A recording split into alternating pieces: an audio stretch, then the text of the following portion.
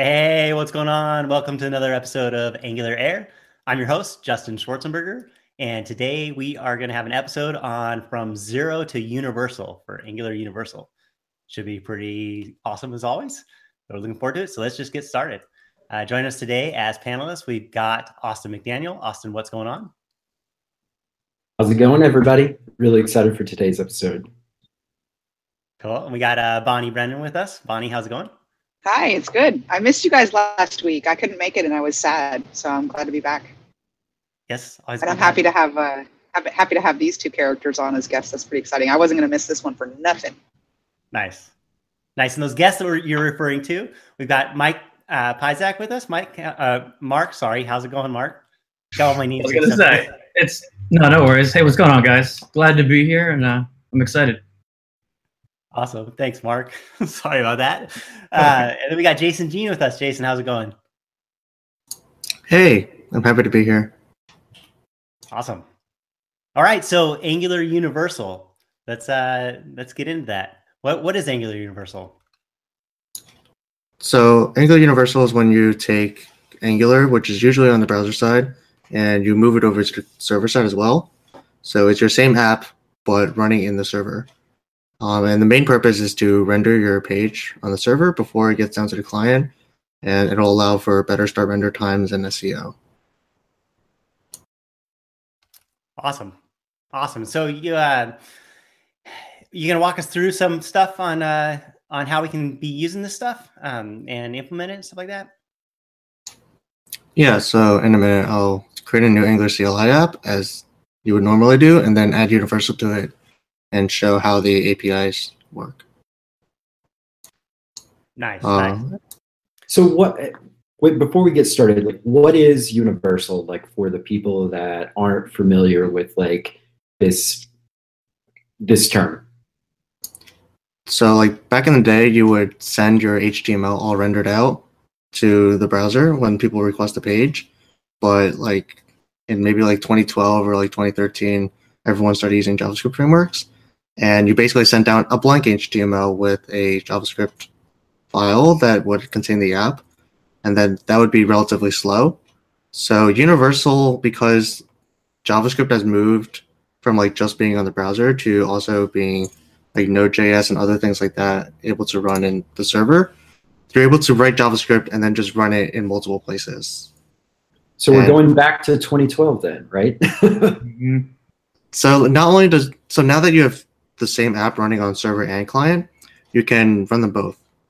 So I guess there's different terms out there. Server-side rendering would be just the server side of it, and then client-side rendering would be what most people do now.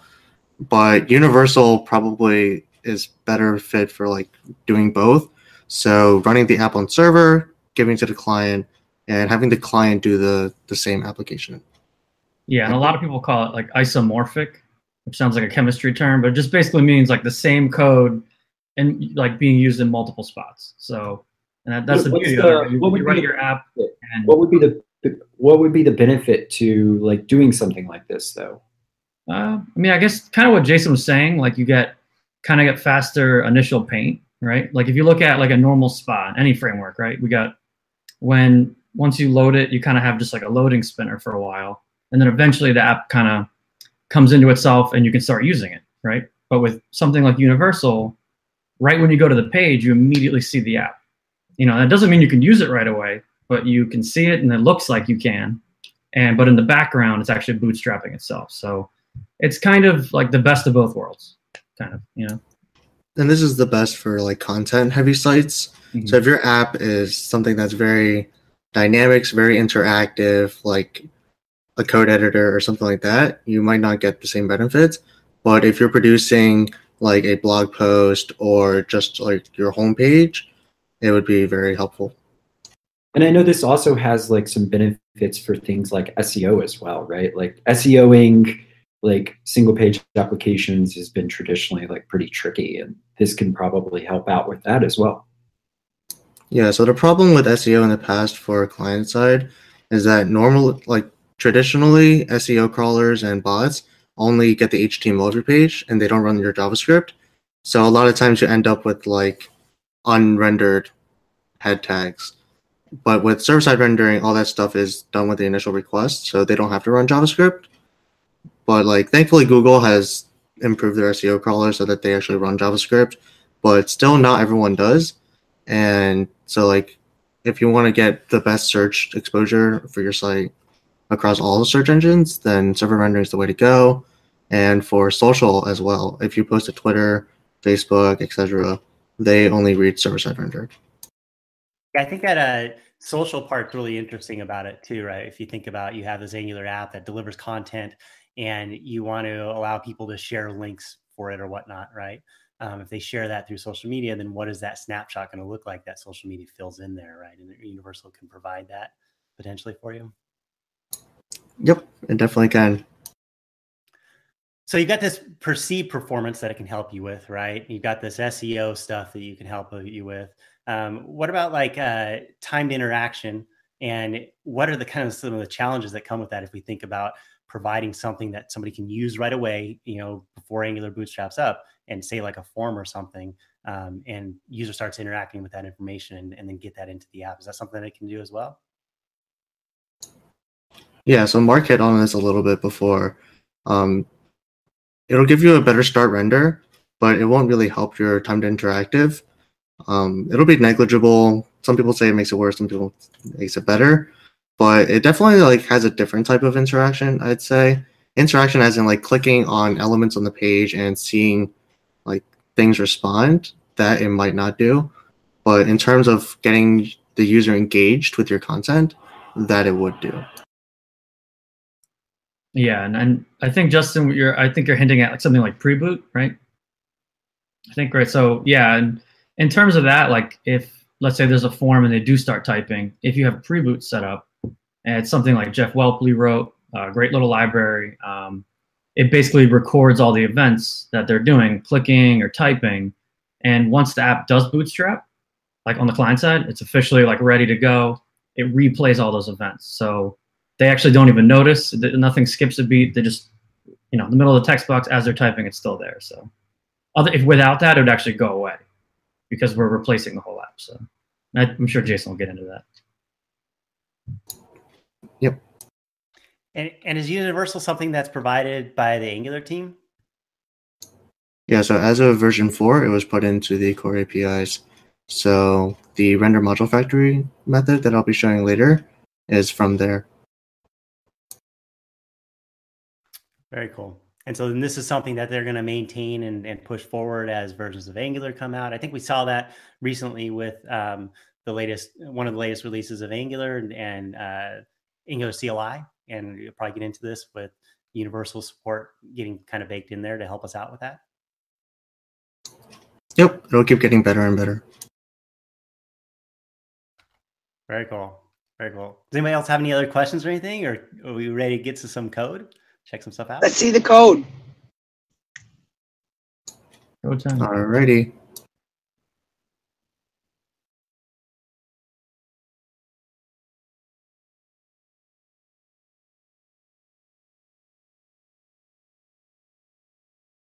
So I'm just going to start up a terminal right here. And just like any other Angular app, you can generate a new project with Angular. So if I generate a new Universal Air project, this will give me a bunch of files. Right, so this will basically be your run-of-the-mill Angular app, and it will boot up in the browser, and people will be able to use your app. So we'll just let all of those install, and afterwards we're going to add Universal to it, and that's going to be done with another Angular CLI command. Now, what version of the Angular CLI are you running right now for this? I think it's 168 or 167. We can see. I think this was introduced in one of the 1.6 releases. So make sure you're up to date with the Angular CLI. Yep, so 168. Cool.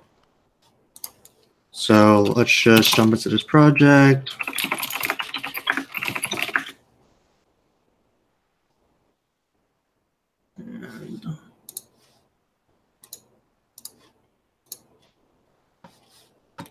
So this is your regular English CLI project, and right now it's only doing client-side rendering, but you can add universal to it very easily. It looks like a generate, and all you do is generate universal.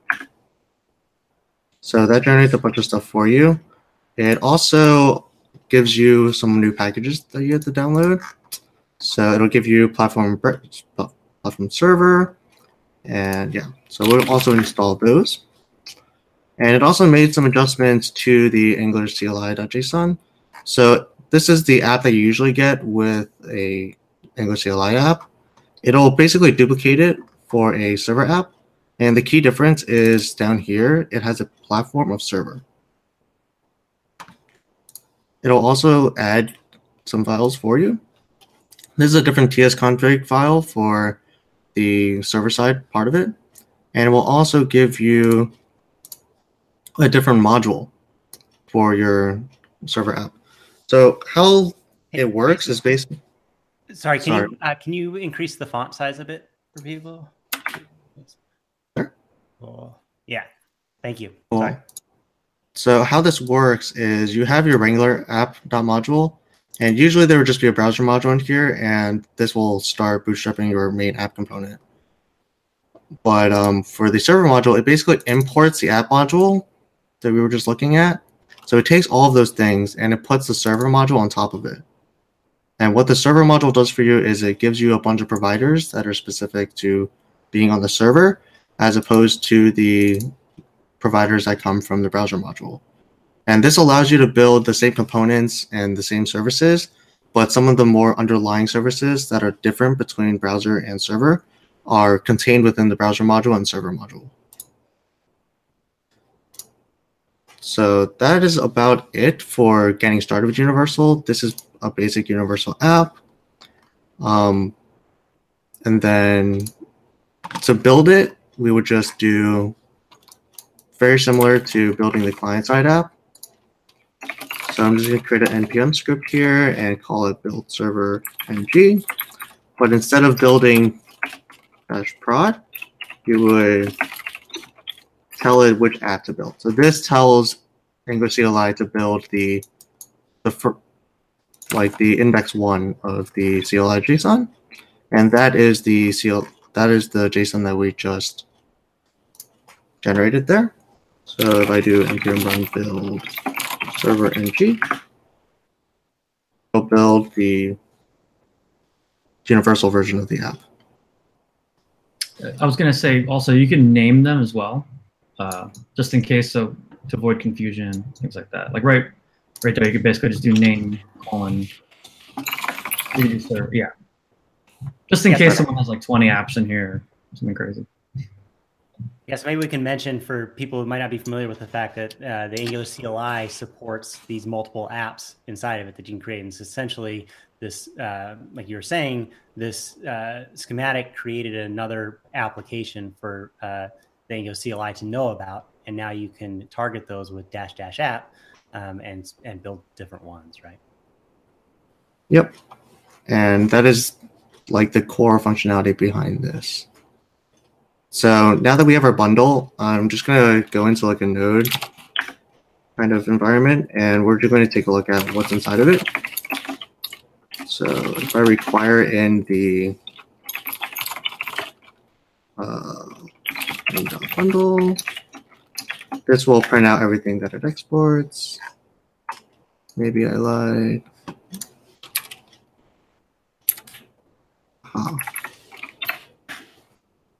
So it gives you your app server module, and this is going to be the module that you saw before in the app server module file. And it will also give you a lazy module map, which we'll use later. But since everyone should be using AOT for performance, I'm just going to switch the build over to an AOT build, and you do that like you normally would. So not only --app, but also --AOT afterwards. And what this will do for you is also give you the ng factory.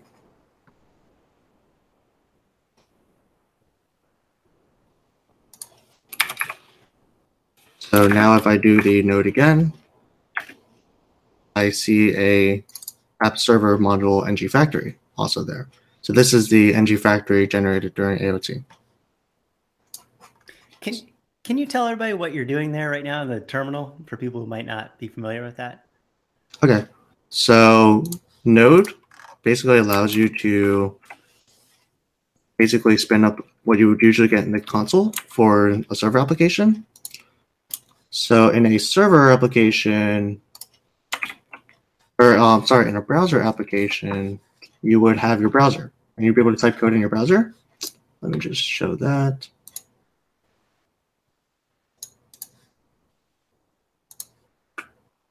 Let's show this. All right, so this is a browser. If I open up the terminal or the DevTools here, I can type out that.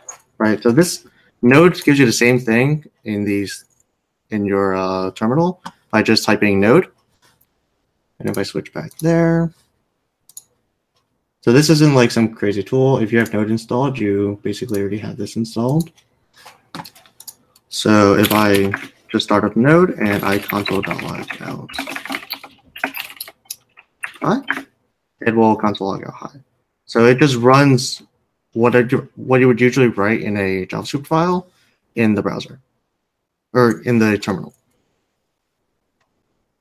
Cool. That's a cool little tidbit. Yeah, super useful for exploring what the things that you require or before you actually jump in and write a new file. Any questions? Jason, I was going to say, just for other people, for like a little clarity too, it looks like we're building two apps here, and essentially it's one app, right? But what we're really trying to do is build two different bundles. So that's kind of what Jason set up here is these different apps. If you go over to the Angular CLI JSON, you can see they're both pointing to different files, right? So like this client side one's pointing to main TS. So that's kind of like the starting point, right? And then if he scrolls down a little bit, you can see main server TS, and that's the different starting point for the server bundle. And that's kind of like, there's that file and the different ng modules. Those are the two main differences between these two. And like Jason was saying, you're just kind of building like the starting point. What environment is this? One does platform browser, one does platform server. So you don't have to, you could think of it as two different apps, but more just you're generating different bundled code, right? That runs in each environment. So hopefully and you can see from the modules that they contain the same component. So even though we've generated two different apps per se, it's using the same component under the hood. And we'll see this later when I actually get this rendered out into a string. Does that clarify things? Hopefully I didn't confuse anyone further. It's mostly just like an underlying thing you have to understand. But after this is all set up, you basically don't have to worry about this much at all. So that's the nice thing about building something isomorphic is that you do the platform setup once and you just get to write a bunch of code that gets deployed to different platforms. So the next thing I'm going to do is try to use that bundle and render it out to a string. So that's the main premise behind Universal is that it's not rendering out to your browser, but it's rendering out to a string on your server. So I'm going to create a new file here. I'm just going to call it server.ts. And I'm going to do a little bit of setup that allows me to build it. So we're going to need a tsconfig for this. And it's basically going to copy the existing tsconfig.server. It's just going to extend that one right there. So it's going to contain all the options, but it's going to basically output to a different directory. It will retain all this stuff. And we'll also need some node typings. So this will tell TypeScript that things that exist in Node that don't exist in like raw JavaScript will also be available for this bundle because of where it gets executed. And I created this file, but it's not really supposed to be in the other compilations. So we're just going to go ahead and exclude those. as well. So over here in your exclusions, just add the server.ts, and that will exclude it from the compilation there. Now, when I go and build the server application, the same thing will basically happen. It'll work. And if I type something here, I'm going to write a script to build this with TypeScript. So I'm just going to copy this one over, name this one build server for TypeScript, and use regular TypeScript to just compile that file.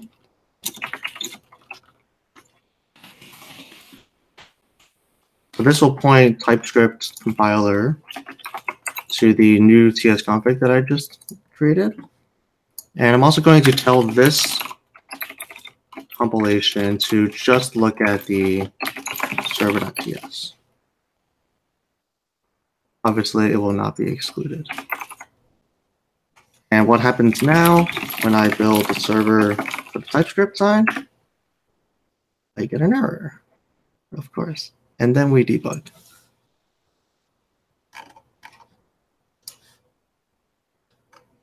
So the tsconfig server JSON file, that was something that came from the schematic that you ran for Universal, is that correct?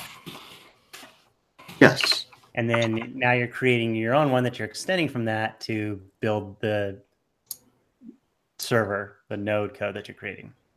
Yep. So this one comes when you do the generate universal up here.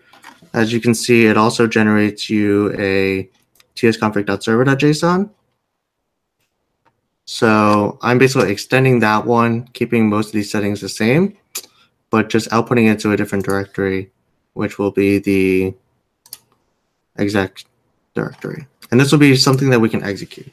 So the mistake before was in my package.json, I was just pointing to this file name, but I created the file in the source directory. So we get to point it to the source directory, and now things should work. And this is just basically how you would build a regular Node app with TypeScript. So now if I run this file with Node, you can see that it executes the console log hi, and you get to see hi. So if you're not used to working in Node, that is basically a hello world. And now that we have a file where we can write into, we're going to do a lot more stuff here. Any questions before I go further? Is this part for the Node server side, is that a requirement to do Universal, or could you use other things like .NET or something like that? So you can use .NET. Basically what happens is you run Node behind the scenes, and then .NET hooks into the Node executable. I think Mark would be a better person to talk about this. Yeah, at the end of the day, you're always going to need Node in one form or another. So even in like the .NET Core implementation, it's basically spinning up a really small Node server really quickly, doing all of this, and then it's just passing a string to .NET, which passes a string to the browser. So there's unfortunately no way around it, but as Jason will show, there's really not that much code, luckily. So pretty simple. So just like I did below in the Node command line interface, I'm going to require in the bundle.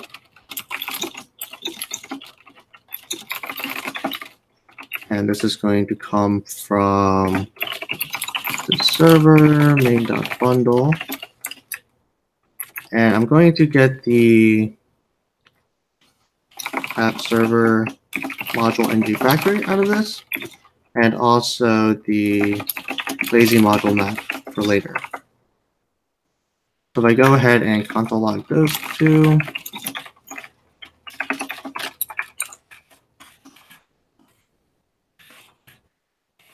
and I rebuild this,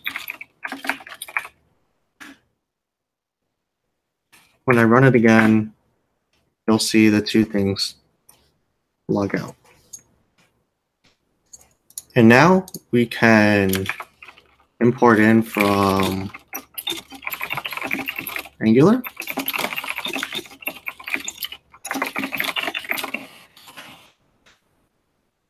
So this imports the render module factory from Angular platform server. And what this will do is it will give us a function. So if I console log that out,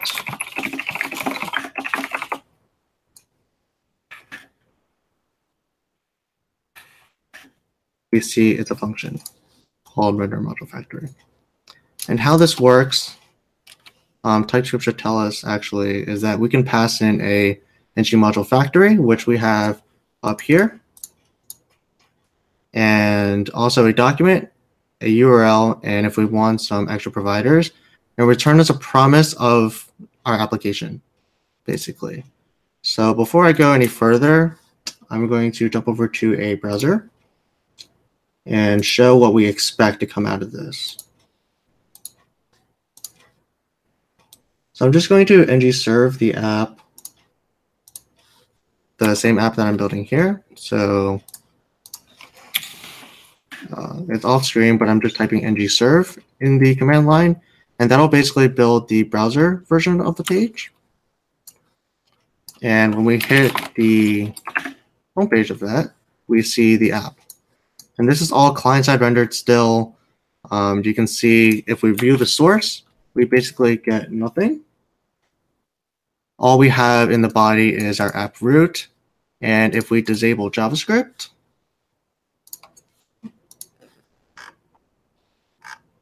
go ahead and disable JavaScript somewhere. Any debugger? We are left with nothing. So this is what your client, what your users will be seeing on the first network request that comes back. And there's some things you can do with this, like block JavaScript, but if they can't execute JavaScript, this is all they see. So what we're basically going to do is, with JavaScript enabled, you can see that all of these elements appear in your app root. So the stuff that you have in your app component, so for the normal CLI app that you get an H1, you get an image, you get some links to other pages that are helpful references, but all this stuff doesn't exist until the JavaScript executes. Does that make sense? Yep. So now that we see what we expect, we're going to jump back into the code and see how we can do that. So this ng factory file has the same ability to create all that stuff, but it doesn't belong in the browser. It belongs in the server. So if I take this function, I'm just going to create a asynchronous function that gets executed. So I can use the async await. And what I'm going to do here is get my HTML, and I'm going to await the result of render module factory after passing in app server module factory. I'm just going to give it some places to start. So it's going to start at the home page, and I'm going to give it a document to render. This is a string, and ideally you want this to be the same as your index HTML, but for now, I'm just going to give it a blank app roots. Sorry, I'm just going to politely hang up that phone call, but ask Mark a question. So so can you explain the document again a little bit in terms of what is going in here? Like, are we building our whole HTML document here, just part of it?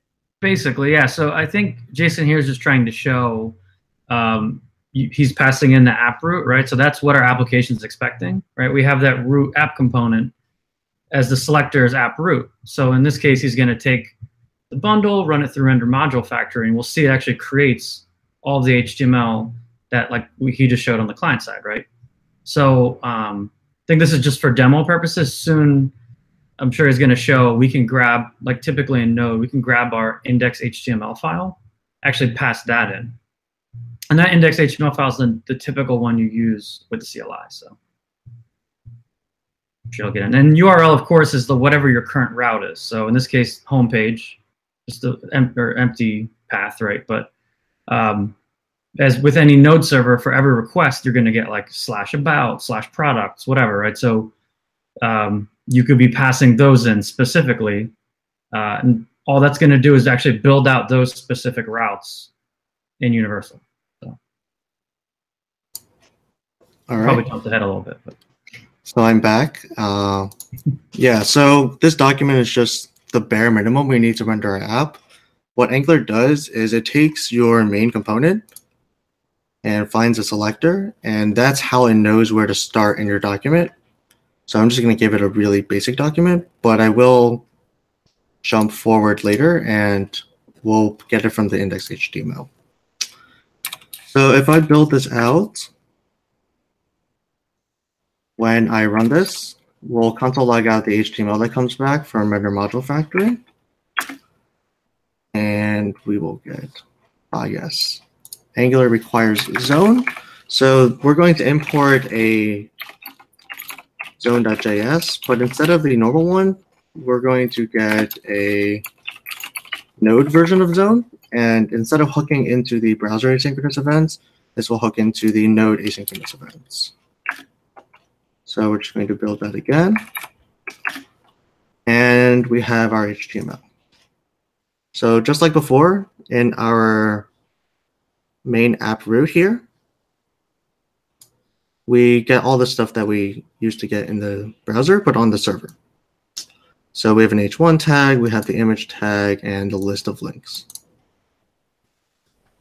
And we also have all that, the body in the HTML, so that wrote all that out for us, correct?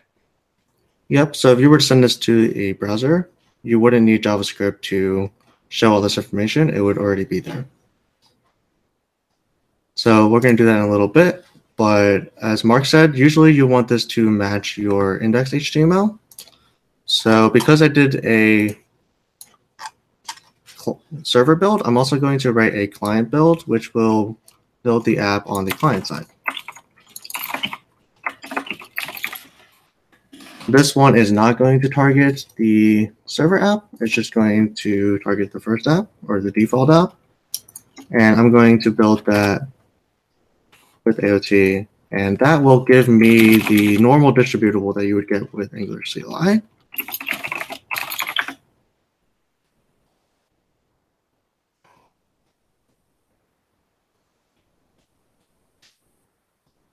So this gives you all of your bundles. Plus, it also gives you your index.html.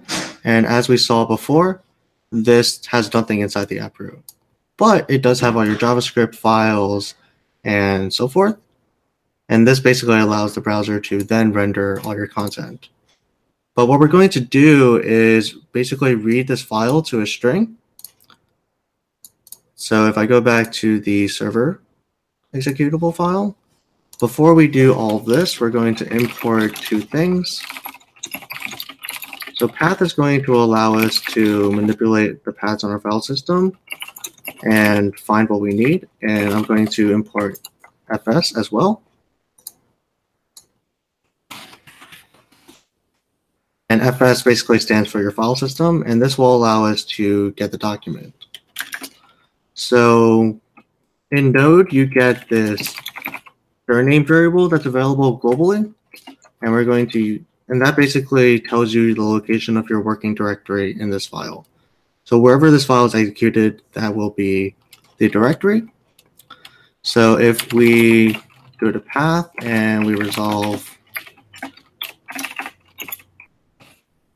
their name with, we're going to go up a directory. So this will be executing from here. We're going to go up a directory into the dist and get the index.html. So this is the path of our index.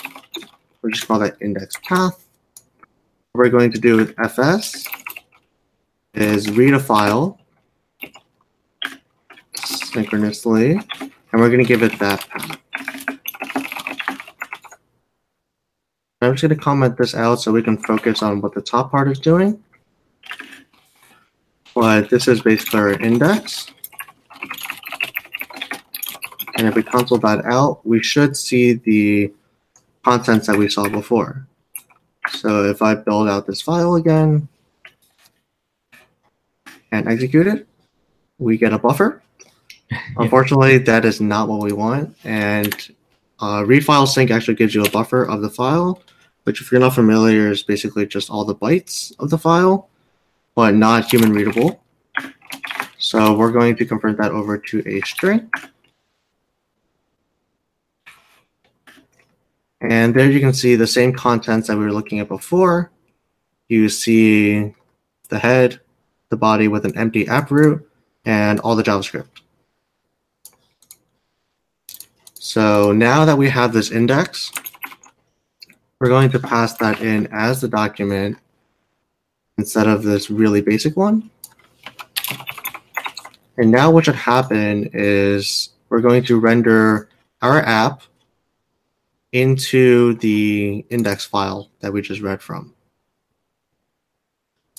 And this is what would usually happen in your browser. So your client will get a document or your index.html, and they'll see that, and then they'll execute your application and render that into the index. So this is the same as what's happening in the browser.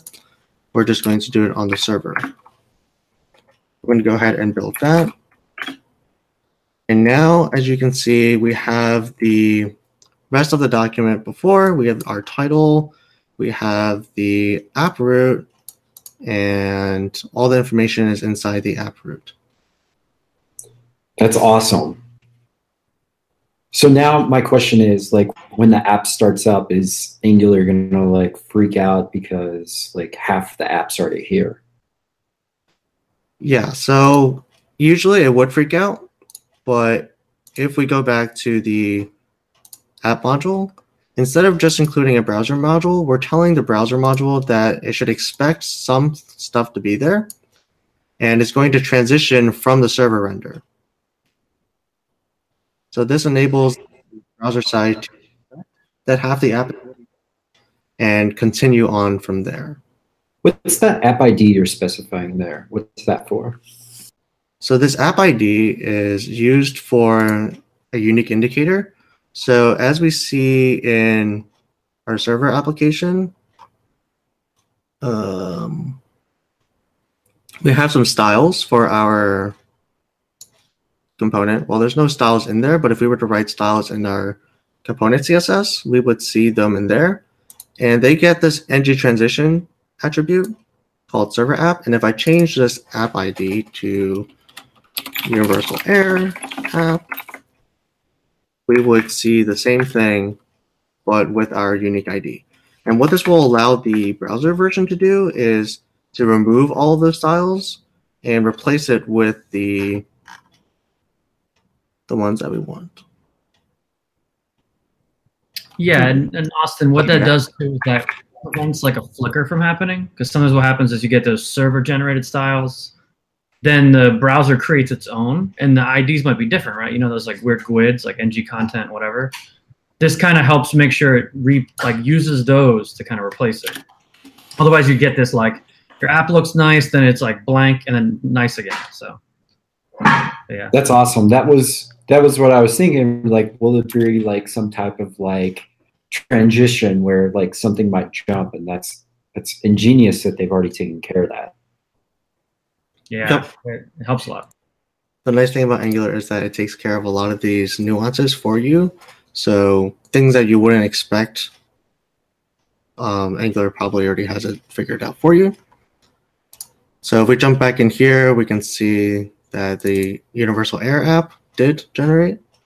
And if I were to change my component, so this is my regular component, and I were to add some other links here, if I wanted to star a couple of these, right? Let's make this one bold. And we have our spec file, but our CSS file. If I give bold like a font weight of bold, that will get rendered as well. So I'm just going to rebuild that for the Angular version of the build. And we're going to rebuild the TypeScript version of the server build. And then rerun that. And we can see that the styles get there as well. So this takes care of all styling of your application plus all rendering of your application. But it does not take the interactivity, and that gets introduced when the server or when the JavaScript loads here. That's really beautiful. Thank you. So now that we have our application rendered to a string, it's no good if we just keep it on the server. So we're going to go ahead and create an Express application here so that we can respond to a request from a user and transfer the same thing that we generated here in the HTML over to the user. So I'm going to npm install in Express. And we don't have to use Express for the record, right? Like you can use anything. You could use Node out of the box, in fact, with its HTTP server just to serve these. We just need something to serve it. Yeah.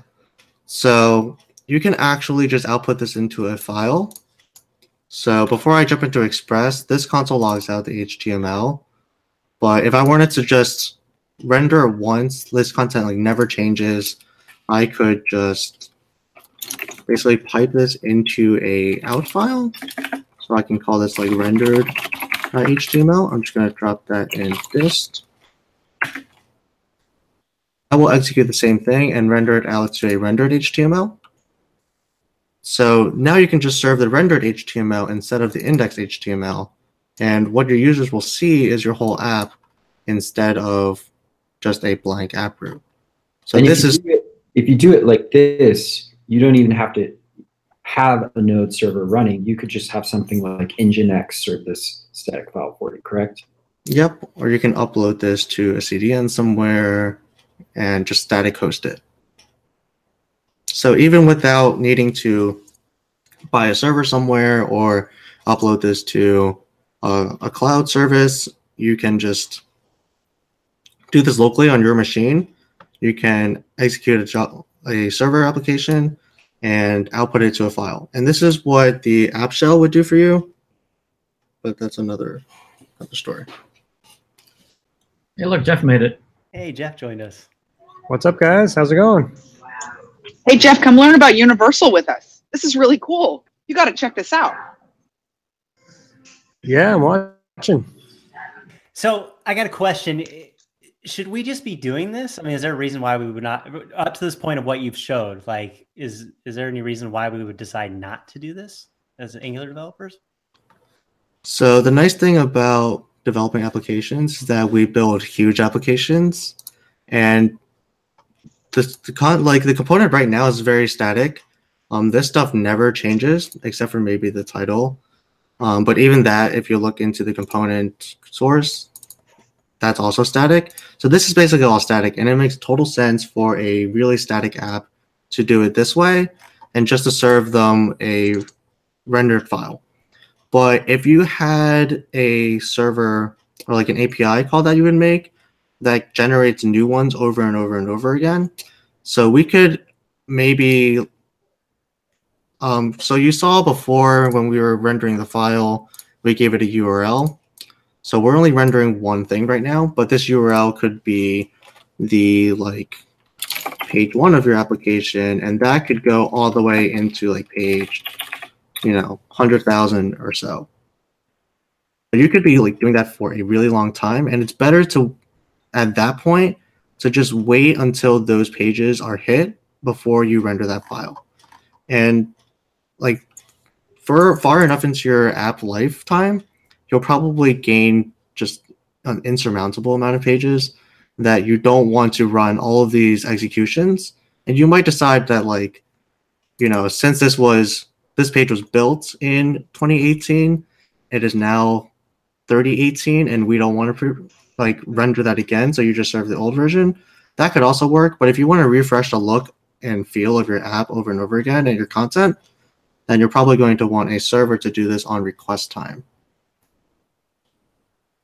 So it depends on your app. If your app is mostly static, say you only have a blog with 5 articles, you could server render all those articles locally, upload them to a CDN, and just serve the different files.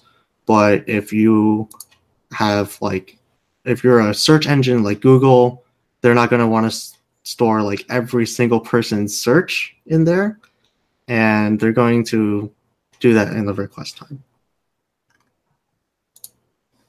So in order to change this over to something that we can use, we're basically going to start a server. So you just call the express function after you import it.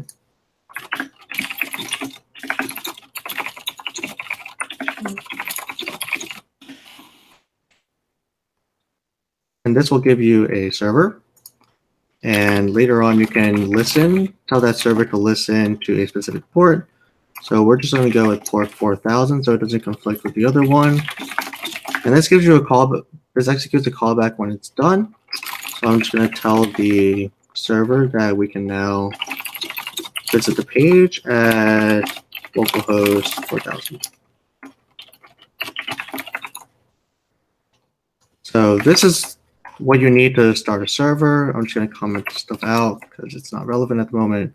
But this creates the application that would be on the server, and this tells the application to start listening at port 4000 on this machine. And before I go a little bit further, I'm just going to show how we can use this. So you can tell it to listen for certain types of requests. So this would be a GET request. And if I hit the home page here, it's going to execute this function. And what this function has is a request object and a response object that it passes into you. So every time that the server is hit at this URL from the browser, which is a GET request, it will get a request object. And then you can use the response to send back some information. So if I take the response and send back hello Angular Air, this will be the content of the request. So I'm going to build that. You just make this all look so simple. Yeah, I'm just going to fire up a server real quick and do this. Here's your API. 2 lines. And on the shoulders of giants, like I didn't build Express or anything like that, so it's really thankful for them that they allow people to do this. You're just so chill when you're coding, and then it's like, oh, I'm just going to da-da-da, and it's like, wait, what did you just do? Oh, that was cool. Yeah, a lot of this stuff might seem strange to someone if you haven't seen Node, but like just a lot of stuff Jason's showing is like fairly common, or actually really common stuff in Node. So if you look at like almost any tutorial, you can pretty easily get a grasp around what GET is and how to start an Express server and stuff like that. So this is our server that we just started running. If I visit port 4000, I can see that it says hello Angular Air. If I view source of this file, this is exactly what I just sent in the response.send. So now we can connect the dots and send the application that we just server rendered into the response.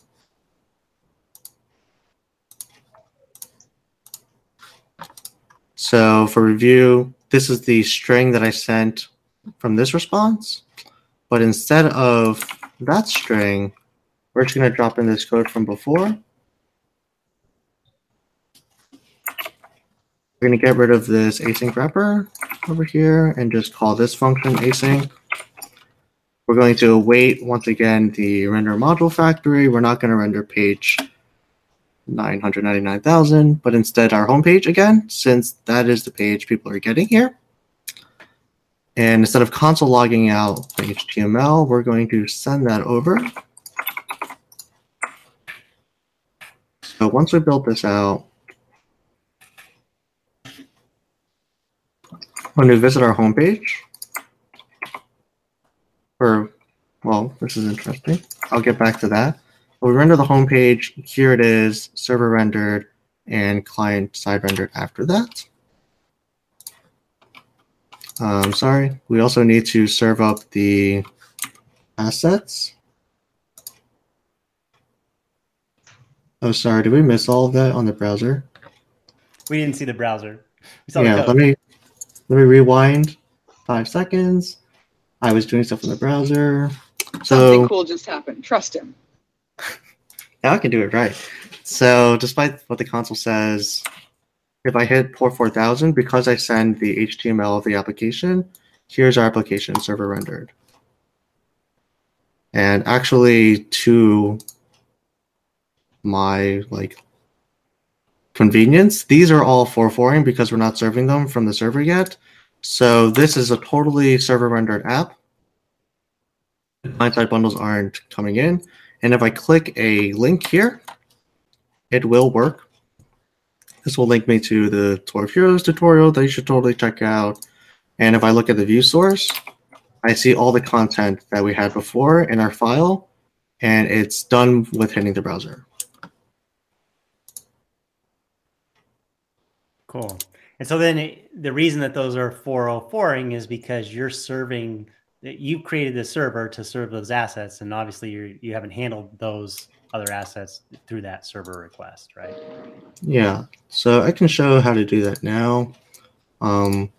Usually you'd want to upload those assets to a separate server that would just be responsible for serving assets. But for development purposes, you can once again use path to get your dist. So this one is going to be our dist path. And Express gives you the ability to use middleware.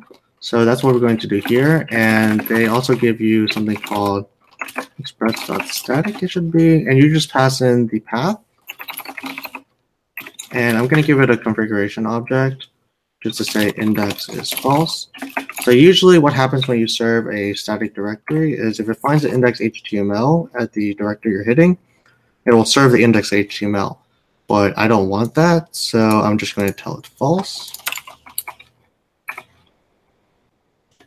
So we're going to go ahead and build that. And now we should see the assets come in.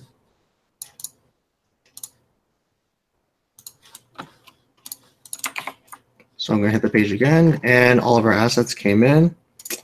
We see that Angular is running on the client side as well. So Yes. now we have server rendered and client rendered, the same application, and it works on both. So a couple questions. Is there any plan for the server code that you just wrote, the Express server, to be possibly something that the CLI provides that we could get from the schematics or scaffolding? Does anybody know about that? There is no plans at the moment, but because schematics are awesome, you can easily write your own. So anyone in the community that would like to contribute that would be great. And if you just want to see it happen, create an issue and we'll take a look. Cool. And then we have another question about like the workflow, development workflow for watching changes and having all of this stuff kind of rebuild and things like that. Are we pretty close to that? Is that pretty simple? So Angular CLI lets you watch for changes when you do builds. For watching builds, it's actually pretty simple. So all of these different builds have a watch equivalent. So I'm just going to go ahead and copy all of these, and we'll show you the watch equivalent. So I'm going to npm run build client for my watch client, but instead of just doing that, I'm also going to add a -watch or -w, and we're going to do the same thing down here and down here. And thankfully, these are all relatively similar in what they look like. So they all accept a -w, which tells the build to watch it. This will be TypeScript. So now when I run build, or when I watch the TypeScript server, you see that compilation's been complete. If I go in here and insert some code, it will have detected files changed and also render or compile the new version of that code. So this is how you can get all of these builds to watch for file changes. So I would start all of these. And a cool library you can use for that, if I wanted to just watch everything, is called concurrently. So you can just chain these all together. So concurrently allows you to execute multiple different commands in parallel and also to keep them alive. So what I just did is say concurrently run these 3 commands at the same time. So I'm just going to go ahead and install concurrently. Can you also mention those double dashes that you have in there in those NPM scripts right before the -w, or what that does? Yeah, so for when you do npm run something, I'll just have a npm run echo, and this will just echo something out. You can tell it to, if I npm run echo now, it'll echo nothing. But if I put a dash, anything after this is basically something it will pass into the function that you wrote here. So if I pass in hello world, this will pass it to echo, which is up here, and then the rest of the arguments after the dash, and that'll be hello world. So echo hello world comes out. So in this instance, it's passing the -w to the ng build. So what that looks like in the console is you'll see watch client. And over here it's doing an ng build --aot, but also with a -w. Learn something new every day. I actually never knew that, the --. That's awesome. Yeah, it's a nice way of like passing almost like parameters, like to a function. Sorry, you know what I mean? Like you can pass anything you want to it. Chaos Monster said in the chat that it took him 2 weeks last week to figure that, 2 hours last week to figure that out. I was like, that's the best way to learn because you'll never forget it again. So now when I run watch, we're going to see all 3 of those things not work. Watch server TS. You got to do npm run watch, right? So all 3 of these, we'll just npm run those. So this becomes npm run watch client, npm run watch server, ng, watch server TS. And we'll see all 3 of those things going on at once. TypeScript has finished compiling, the server applications finished compiling, and the browser applications finished compiling. So anytime I make changes in any of those files, this will start up a watcher for all of that stuff. And it will just re-trigger the build. Very nice. Very nice. Hey, so Jason, Mark, Jeff, we're getting to the top of the hour, but we can go over if you guys have time. Would you like to stay and keep showing some more stuff, or do you have hard stop? However you guys want to do. I have time. Yeah, I have time as well. All right, because I know there's a couple more things you want to cover, right? And I think we all want to see it. So yeah, we're going to stick around if you want to keep going. Cool.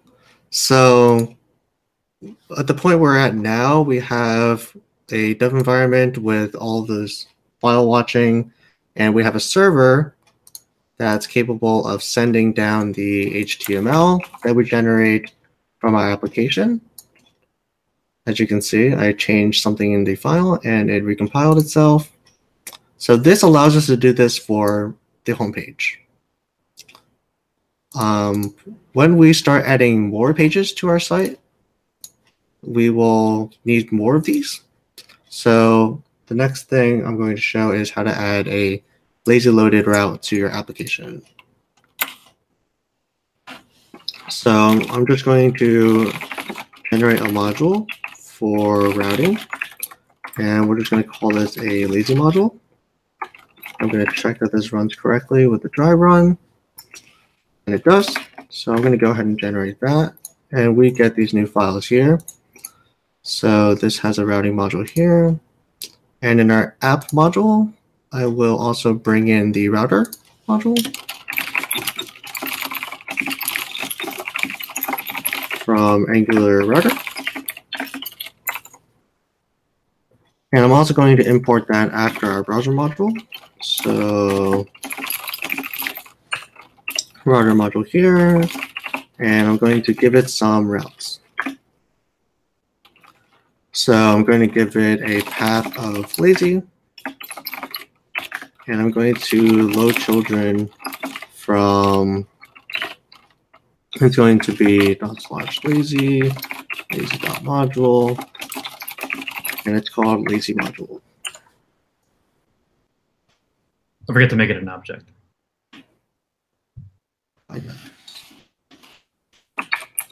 So that is one of our routes. It's going to say, here's a lazy route. I'm going to load this child, which goes then to load this lazy module right here.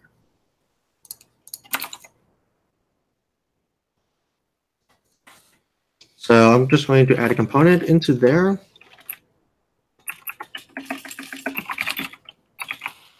So that's something comes in.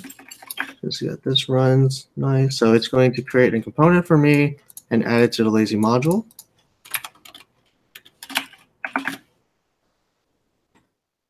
So this gives me the component, and I'm going to go ahead and in the lazy routing module, which is for children routes, I'm going to give this a route, give it a path of nothing, and give it a component of lazy component. And this is going to be good for your browser side code. All the stuff that I'm doing right now is not for just the server, it's also for the client. So this is stuff that you should be relatively familiar with. And when it hits your app, it's going to say, I see that you're trying to visit the lazy page. It's going to say, load the lazy module. We're going to go here. That has a lazy routing module here. And that says, oh, I see you're at the empty route in the lazy routes. And it's going to go ahead and load the lazy component, which is right here. And that's going to show up saying lazy works. So now when I recompile everything, I'm just going to use my little watcher here.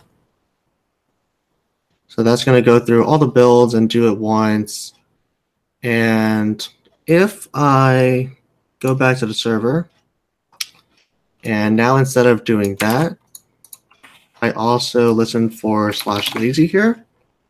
And when the lazy route gets hit, I'm going to render out the lazy routes.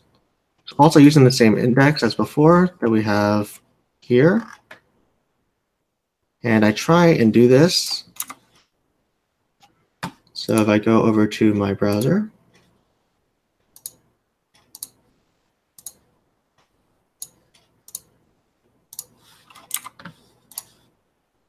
I'm also going to run the file. So we put that into an exec server, I think. Right. So we can visit the home page as before. This is our home page. But if we visit our lazy page, it's not going to work that well. So what's happening here is the server is throwing an error because it requires a little bit more to load lazy routes. Because of the way that the bundle was built, some of the lazy routes were not compiled into the bundle. So if we take a look at our output from the CLI for our server, we only have a main bundle. We don't have the lazy loaded bundle. So what we're going to do about that is we're going to bring in a module called the module map loader. We're still seeing the browser. Sorry.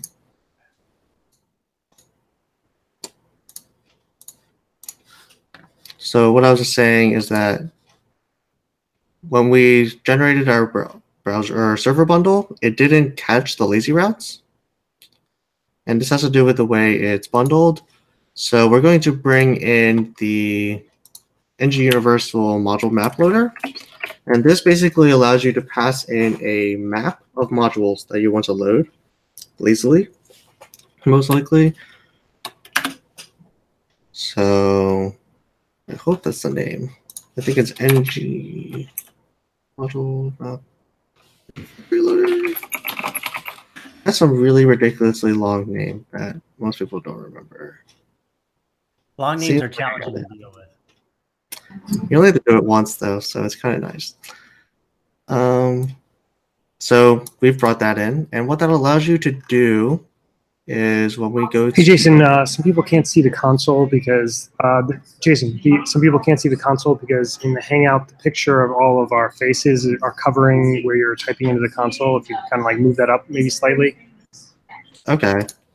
So just move it up here, make it bigger. What I did was I installed the ng Universal module map ng factory loader, and that was installed. And the error from before, if people didn't see, is that it's trying to lovely call stacks. It's trying to use system.js or whatever to load it, but it's not going to be able to find it. So we're going to go ahead and remedy that with this Angular provided module. So what we can do with this is import it. So this gives us a provide module map function. Module map ng factory loader. Thank you, autocomplete. And we're going to use that down here when we want to provide some extra providers. And we're just going to provide a module map with the lazy module map that we had from way back in the beginning. So I'm going to put that there, but I'm also going to show what that looks like here. I'm going to copy this down into the lazy version of it. We're going to simplify this code a little bit in a second. But now when I run, so all this stuff has been built in the background since my watcher's open, but I'm just going to console log out the lazy module map so that people can see what it is. I'm going to go ahead and rerun all of these just to make sure it has the latest ones. When I execute this, it has not finished building yet. Be patient, give it a second. And now we have a map that looks like this. You don't have to worry about this on a kind of like day-to-day basis, but what it does is it gives you the load children string that we had from before. So /lazy, lazy.module, lazy module. And this is the same thing that we had in here. And now what we'll be able to do is we'll be able to bring in a provider, which will say, whenever we want to load children, we're going to use a special map. And that key refers to our factory from before. And this is our lazy module factory. So what you'll need to do is in the app server module, we're also going to bring in another module. So I'm going to bring in the module map loader, something like this. And this is going to come from module map ng factory loader. I think so. Aha. So we're going to import that into our application as well. We provided the map that it's going to use down here. So now everything gets rebuilt. We should be able to execute this and hit our lazy routes. Let me switch over to the browser. There's one more thing I have to do, actually. So we've brought in a routing module here, but we have no router outlet for it, so I'm just going to go and provide one. So above the links, I'm just going to put a router outlet, not a full router. Hey, Jason, you know you're not sharing your screen anymore. Oh, well. I think Which is fine with us. There you go. Sorry. So backtrack. What we did is we went to our app server module and we brought in this module map loader module from the same package that we just installed. This is our module map loader module. And also what I forgot before is even though we brought in our route, we did not give a router outlet for that route to render in. So I'm just going to add one right here. So we should expect stuff to come in right under the Angular logo.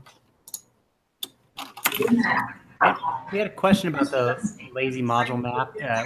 Where is that getting built from? Is that Universal building that? Is it the CLI building that? Or where does that come from? So that is CLI building it. That gets distributed as part of the main module bundle. And somewhere in this generated code, we'll have a lazy module map. And it gets baked into here. Under the hood, Webpack is building this, but yeah, it's generated by the CLI. Thank you. So now that we've fixed all our mistakes, we should be able to hit the page and see some lazy loaded content. Let me switch over to the browser.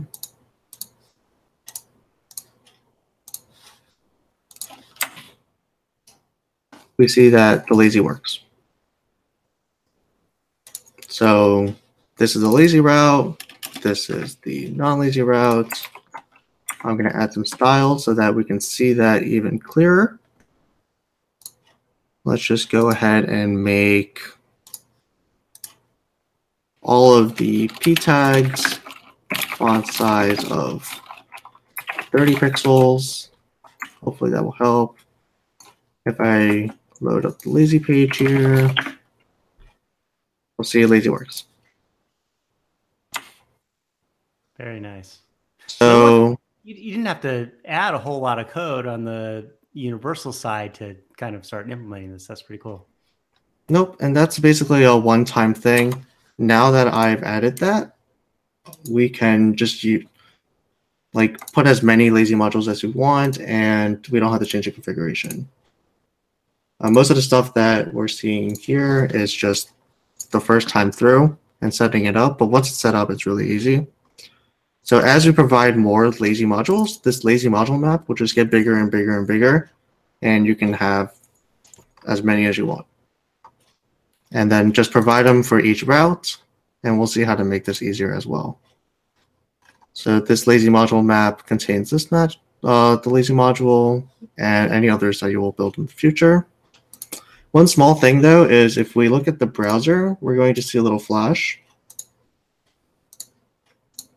So you'll see the page loads, and it has lazy works. If we look at the source, we see lazy works here as well. But as you can see, it goes away for a second. And it's going to be more pronounced if we go ahead and emulate a slow network. So if I say we're on slow 3G and I load this, it's going to have some styles that are not nice. And eventually all the JavaScript will load and it will eventually get there. But it's nice that even on a slow connection, you can see most of the content is already here. And this thing will keep loading for a while because I'm not minifying anything. It's downloading all of the vendors. And Jeff could probably speak to this more too, that another great use case for Universal is kind of slower devices like this. You know, if you think most of the world is on 3G, not everyone has super fast internet and Wi-Fi like we do. So for someone on a slower mobile device, to get them to see your application quicker, the odds of them backing out and just bouncing is a lot lower. So I forget the exact statistics, but I remember Jeff talking about it a while back. So generally you want your application to render something in under a second or two. And after that, I'm not going to put out numbers without verifying them, but a significant amount of your audience will bounce because people are lazy like that. 5,000%. I was just going to say, yeah. Everybody. Yeah, but as we can see, with Universal, you're able to get that content there quickly. So now that I've shown the little flash, we're going to fix it. The router module allows you to also give in some options when you do for root. So it allows you to give a config, which is extra options that you can give. So after I give it the routes, I'm going to give it this configuration object. And I'm going to tell it to wait for initial navigation before it paints anything. So the way that looks is I pass in a config option after the routes, and it says initial navigation enabled. And now if I rerun the bundle, we should see the flash go away.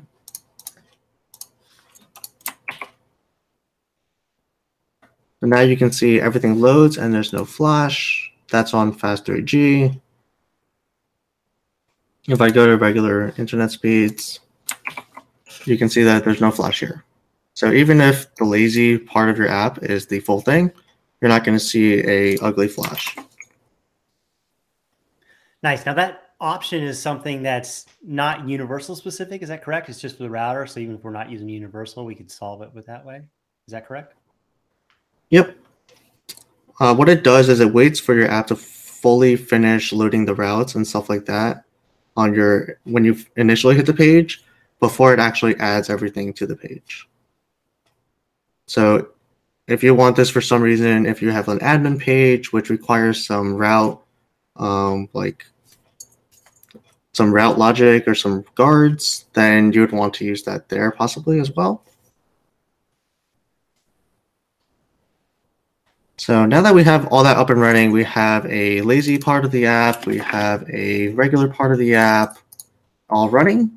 I'm going to show you how to make it simpler. So before we said we're using Express, you could use the regular Node HTTP library, but Express lets you, it gives you a framework to make servers a little bit better. So first off, what I'm going to do is that we can see that these are very similar. These two blocks right here are very similar. I'm just going to go ahead and make a for loop for those. So if my routes, so these are my server routes, I'm going to say slash and also slash lazy. And then we're going to loop over that. All right, so for each of these routes, we're going to execute something that looks like this. So that's half our code deduplicated. That's just a normal for loop. So instead of always doing slash, we're going to tell the app to listen for the routes that we have up here and also render in that route as a URL. And then what we can do further from here is the NG Universal NPM, I guess, package or whatever. The group will also give you a Express engine. So NG Universal Express engine. I'm going to go ahead and install that in. And what an engine is basically it's a middleware that renders a certain type of file. So you can do an express app.engine and give it the ng express engine, which I'm going to import here.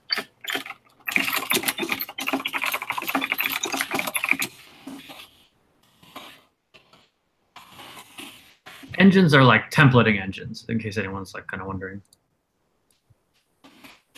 So for all HTML templates, we're going to use the ng express engine. And what this allows you to do is accept some options here. And what we're going to do is tell it to bootstrap our module from before. So this is the application it's going to bootstrap. And then we're also going to give it some providers. So you noted before I added this to do two different routes. Now we can just add it to that field. and provide this out for any of the applications we'll be rendering with the server. And then down here, instead of doing the render module factory, we can use Express here. So because we have an engine up here, we can now say response.render. And what we do here is we give it the path of the file that we want to render. So you saw here that I had to identify my index path, and then I read that file out so that I could eventually give it to the render module factory here. But what we're going to do is we're going to get rid of that, and we're just going to give the index path over to the response.render. So this will be the index path. And it's also going to have some configuration objects here. And we're just going to make it aware of the request and the response. What this is going to do for us is provide the request and response to our Angular app that we can use later. So if all of that worked, everything's compiled, I start up the server again. If we're going to our browser, everything should work as it did before, but we should have a little bit simpler code. So as we can see, you still get the server rendered application. And this is from the engine that we just put in. All the engine does behind the scenes is it uses the render module factory function. So most of what I just showed is already done for you in that package. And if I go to lazy, once again, it also works.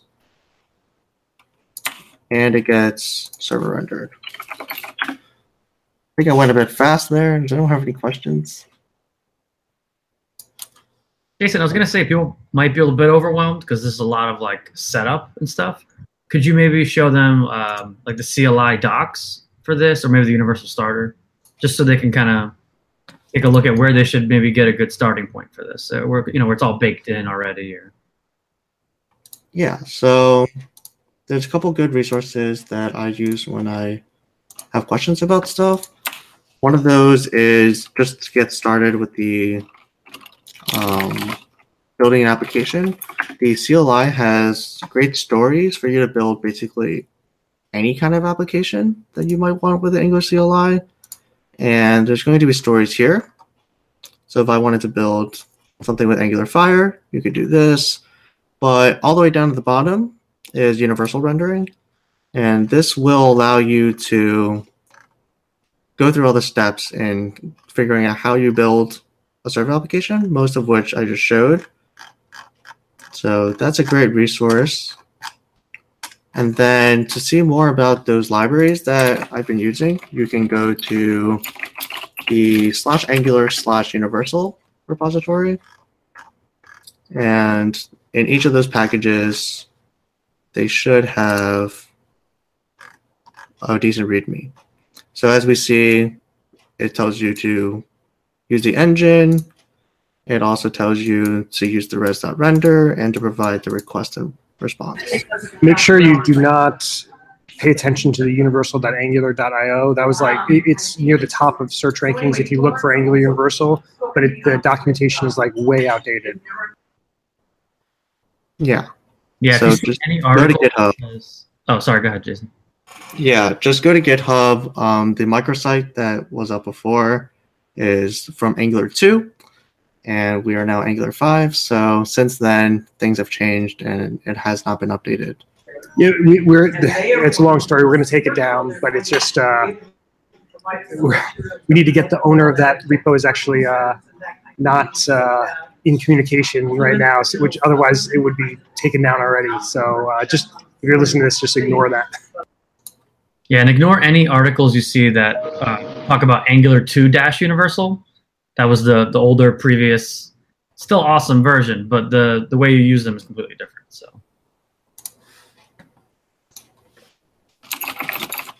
Right.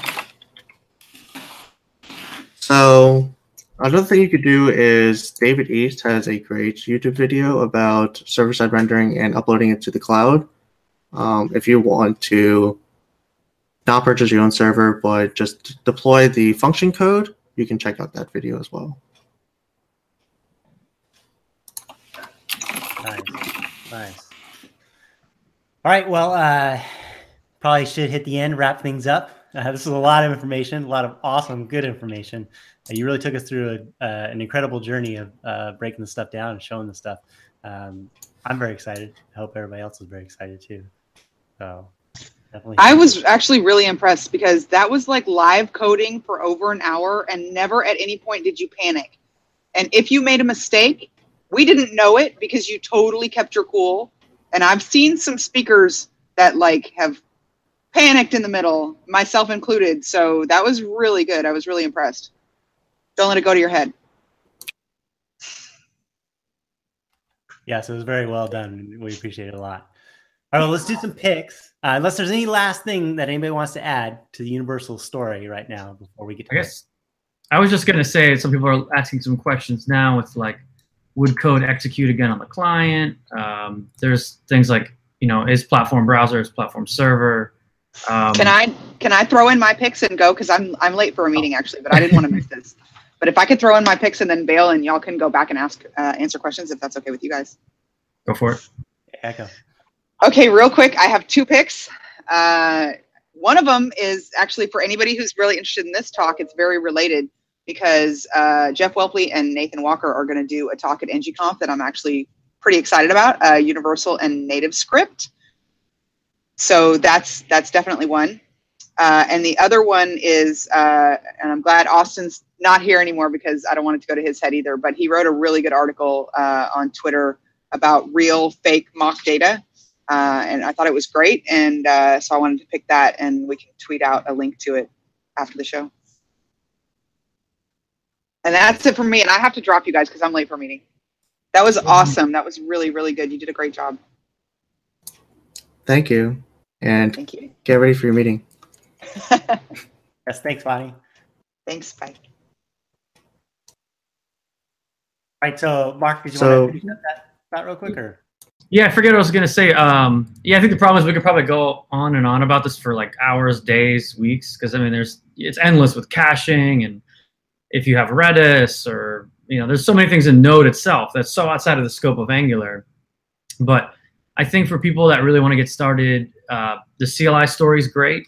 That's like if you want to move your existing app. And then if you just want to get one, maybe start from Universal, check out the Universal Starter, where a lot of the stuff is kind of baked in, and you can play around with it and kind of get a feel for it, what everything does, without worrying about all the wiring up, because that's a little bit confusing. But and as for some of the other stuff, transfer state, that's part of platform server now. We didn't get a chance to look at that.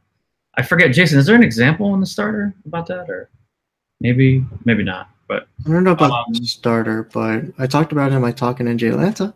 Yeah, there you go. That one out. I got Jason's talk there. And then some of the other stuff. Really quick, Bonnie had mentioned Jeff's upcoming talk, right, for NGConf.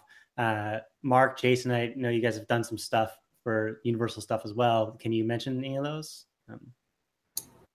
So I did a talk at NG Atlanta earlier this month, about 2 weeks ago now. So I went through a lot of the stuff that I went through now, but I only showed code snippets in slides, and also talks about more of the benefits that you would get with server-side rendering, such as SEO and start render time. And it actually shows a film strip of a server-rendered app with Angular beating Google.com. So if you want to figure out how you can do that with your page, then that would be a good place to start. I think those videos are all online, right? On YouTube. Yeah, you should be able to find them under, I think, NG Atlanta Conference is a YouTube channel. Nice.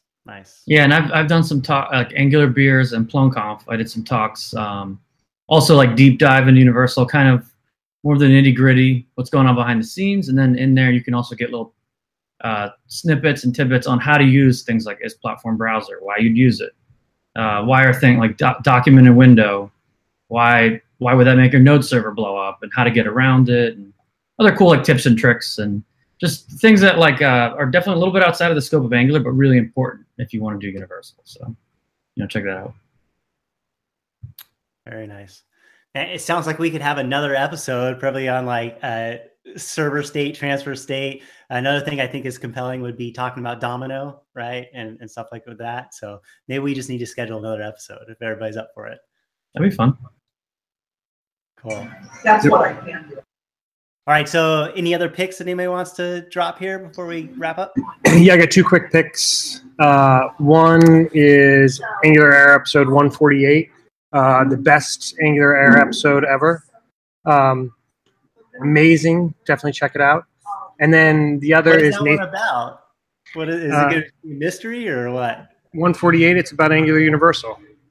It's this one. And then the other one is Nathan Walker. So Jeff was. What's up, guys? This is Nathan. Hey, what's up, buddy? Hey, look who it is. I didn't know you guys. Yeah, that's awesome. So, as Bonnie mentioned, Nathan and I are working on our NGConf talk. We have definitely some interesting stuff planned that hopefully we can pull it off. So the other pick is, definitely, if you're coming to NGConf, then watch out for that. Or otherwise, definitely check it out on the live stream once it comes in April. Nice. That was like an in real life pick. That was weird. Yeah, it was great.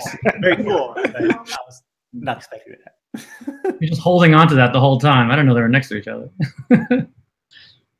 For me, for picks, I'm not sure what picks usually are, but I know for something I'm excited about is definitely Ivy. And I know, Justin, like you've seen a little bit about that. And I haven't looked into it much. I just know I'm really excited for kind of the performance it's going to bring. And it sounds like Rob Wormald thinks it could be possible for us to do things like rehydration with Universal, which is reusing what was already built in the server render. So that I think that would be exciting. To be clear, no one is saying that is possible yet.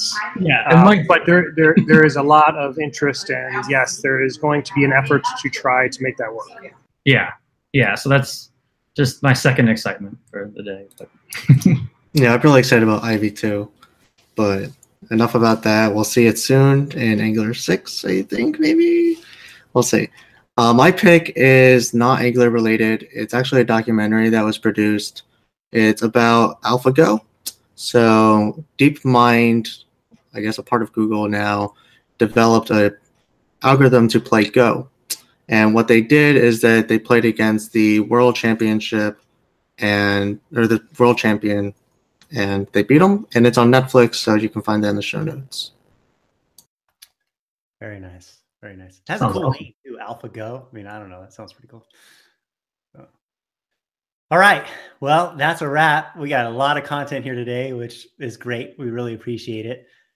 Thanks, Mark. Thanks, Jason, for coming on, sharing this content. Jason, you did an amazing job walking us through this journey. I really appreciate it. I hope our viewers do too. It was great. Thank you. Yeah, great job, Jason. Woo. Thank you. All right. Awesome. Yeah. What was that? I said, thanks for having us. Oh, yeah. Yeah. Anytime. We're going to have to schedule that second show to cover the additional information. So that'd be great. Let's do it. My people talk to your people and we'll do something. Perfect.